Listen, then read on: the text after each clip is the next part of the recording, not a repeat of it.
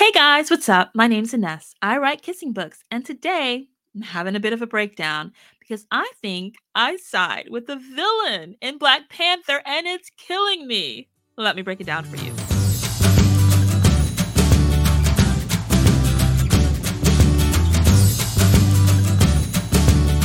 In my quest to conquer Blake Snyder's five-part finale, I'm taking a closer look at the endings of Marvel films. Today is the first actual love story where the hero isn't required to be alone at the end of the film in order to go on a new journey.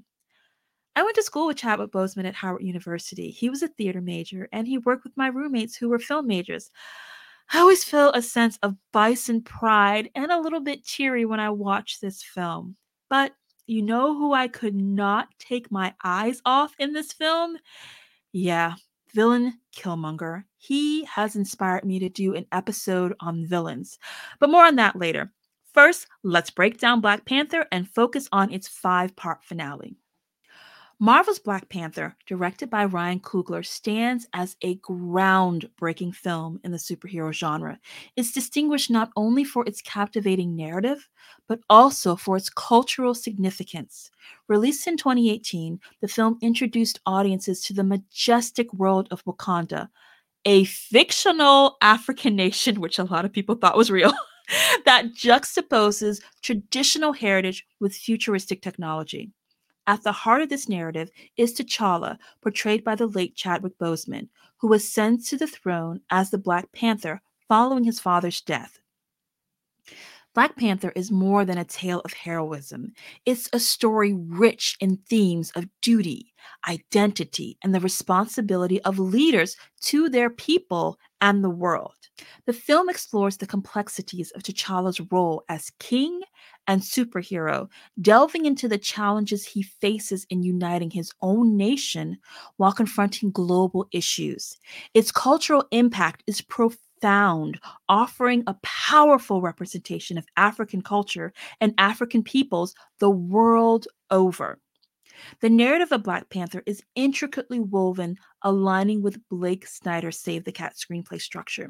The structure underscores the film's journey through various stages, from T'Challa's initial challenge as a leader to his ultimate realization and transformation.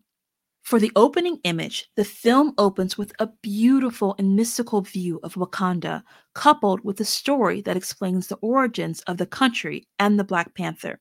It shows how, with the arrival of vibranium, that the Wakandans' roots of culture, tradition, and advanced technology began. For theme stated, the theme of responsibility to the wider world versus the duty to one's own people is on highlight during T'Chaka's conversation with his son T'Challa about the challenges of leadership.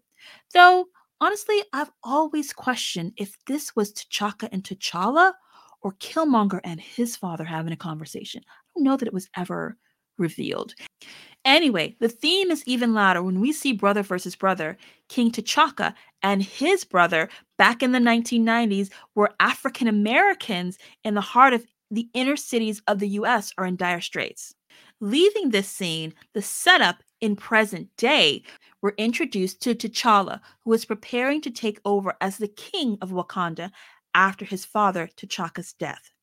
The setup establishes Wakanda's even more advanced technology, its isolationist policies, and T'Challa's close relationships with his sister Shuri, his mother Ramonda, and his ex-lover Nakia.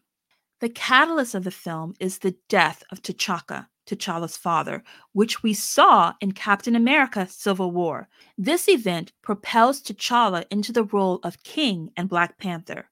T'Challa has to defend his right to the crown and claws of the Black Panther in ritual combat, which he does, defeating his sole challenger, M'Baku. The debate happens after winning and taking the heart shaped herb, which restores his powers. T'Challa visits the afterworld where he sees his father. T'Challa is unsure if he is ready to be king. After a heartfelt talk with his dad, T'Challa emerges from sleep, ready to take on the responsibility.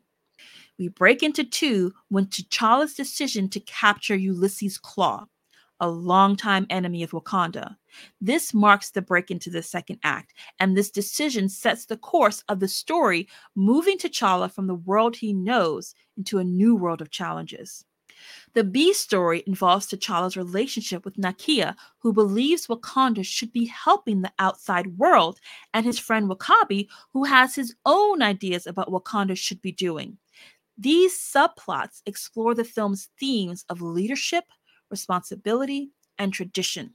I have to take a moment and point out that Nakia is the perfect heroine for T'Challa.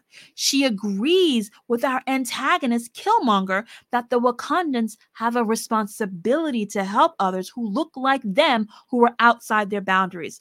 But unlike Killmonger, Nakia doesn't want the crown. She loves T'Challa, but her calling is to help others. Okay, back on script. For the fun and games, this beat includes T'Challa's mission to capture Claw, showcasing the technological prowess of Wakanda and T'Challa's skills as the Black Panther. We get more fight scenes with the Black Panther, Nakia, Okoye, and even Zuri, and get wrapped up in the relationships and their bonds. But the best thing that happens, in my opinion, is that we think we know the villain, Claw. But there's an even bigger bad right behind Claw who can dismantle all that our hero holds dear.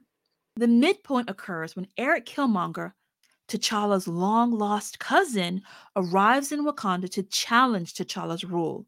This is a false defeat for T'Challa, marking a significant shift in the story as Killmonger's true intentions and his true blood connections to Wakanda are revealed. Killmonger has a right to the throne, a legitimate right, as well as a moral right. Wakanda's isolationist policies have hurt him the worst with the murder of his father and his abandonment to the system. Do you guys hear how much I grapple with Killmonger's story? It has had me staying up at night sometimes, but I digress. This will be discussed in a villain episode coming soon.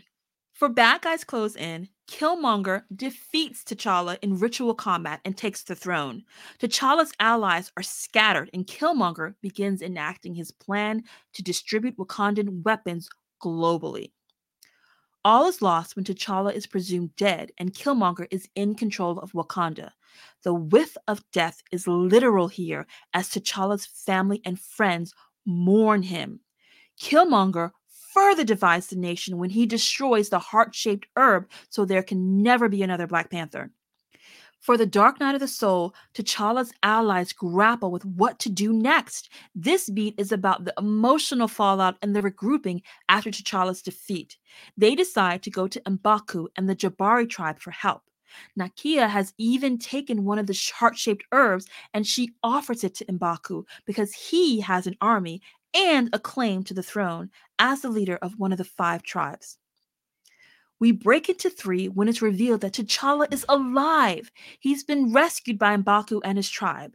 This is the turning point where T'Challa decides to challenge Killmonger and take back his throne. The finale is a battle for the soul of Wakanda.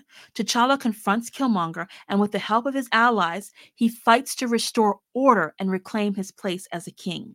Let's break this finale down into its 5 parts, starting with gathering the team. Remember, this is where the protagonist prepares for the final confrontation, often by assembling allies or resources. T'Challa, revived by the Jabari tribe led by M'Baku, gathers his loyalists, including Nakia, Shuri, Okoye, and the Jabari warriors.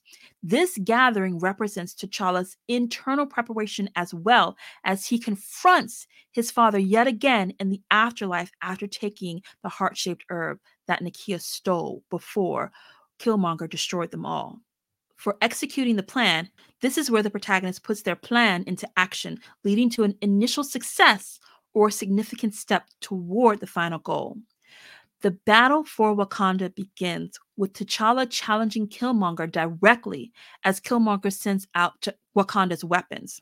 This includes the ground battle outside the palace and the duel between T'Challa and Killmonger, which is the heart of this phase. For that high tower surprise, That unexpected twist or obstacle that complicates the protagonist's plan, surprise comes in the form of the intense battle's escalation, with both sides suffering casualties. The Dora Milaje, led by Okoye, face a moral dilemma in fighting their own countrymen, and Wakabi's forces, including the armored rhinos, join the fray against T'Challa. It's not just brother versus brother, it's husband versus wife, which ends with Okoye facing her husband Wakabi, who asks if she would kill him. She answers, for Wakanda, without hesitation. Wakabi, visibly shamed, drops his weapon, as do his soldiers. This battle is over, but the war isn't. Time to dig down deep. That's when the protagonist reaches deep within to find the extra strength or understanding necessary to overcome obstacles and achieve their goal. The two Black Panthers are equals in fighting. T'Challa's moment comes during his second duel with Killmonger, realizing the depth of Killmonger's pain and the truths that Killmonger speaks about Wakanda's role in the wider world. T'Challa understands that brute strength alone won't be enough to win back his home. So it's time to execute a new plan. Where he's armed with new strength or insight, the protagonist executes a revised strategy to overcome the obstacle. The revised plan involves T'Challa using the environment to his advantage, luring Killmonger into a position where the sonic stabilizers of the vibranium mine neutralize both of their suits. This allows T'Challa to deal a fatal blow. Killmonger goes out with his head high and words that still cut into my soul. Just bury me in the ocean with my ancestors who jumped from the ships because they knew death was better than bondage. This phase is not just about physical combat. It's about T'Challa realizing and accepting that some of Killmonger's ideologies are valid, leading to his decision to open Wakanda to the world. Each step of the finale contributes to the resolution of the film's central conflict, both on a personal level for T'Challa and a wider political level for Wakanda. Which brings us to the final image. The final image is T'Challa opening up Wakanda to the rest of the world and speaking at the United Nations, symbolizing a new era for Wakanda and a new understanding of his role as both king and hero. We've reached the midpoint of my study, guys, and I'm realizing something. The finale is the hero's journey road back. It's the romancing the beats, all is lost. It's the thriller's speech in praise of the villain, but it's expanded, almost as though it has its own 3 acts in just this one plot point. Things that make you go, There's 2 more Marvelous breakdowns to go. Up next is Thor. So if you haven't watched it in a while, or if you have never seen Hemsworth's abs, really, guys? Be sure and pop some popcorn and see it before the next episode.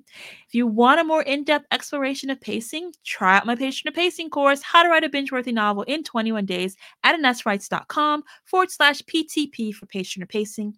You can also read more breakdowns and chat with others on my free Substack at AnessWrites.substack.com. In the meantime, you guys, go get them words. I'll try to keep it together until the next time that we break it down. I'll see you then. Bye!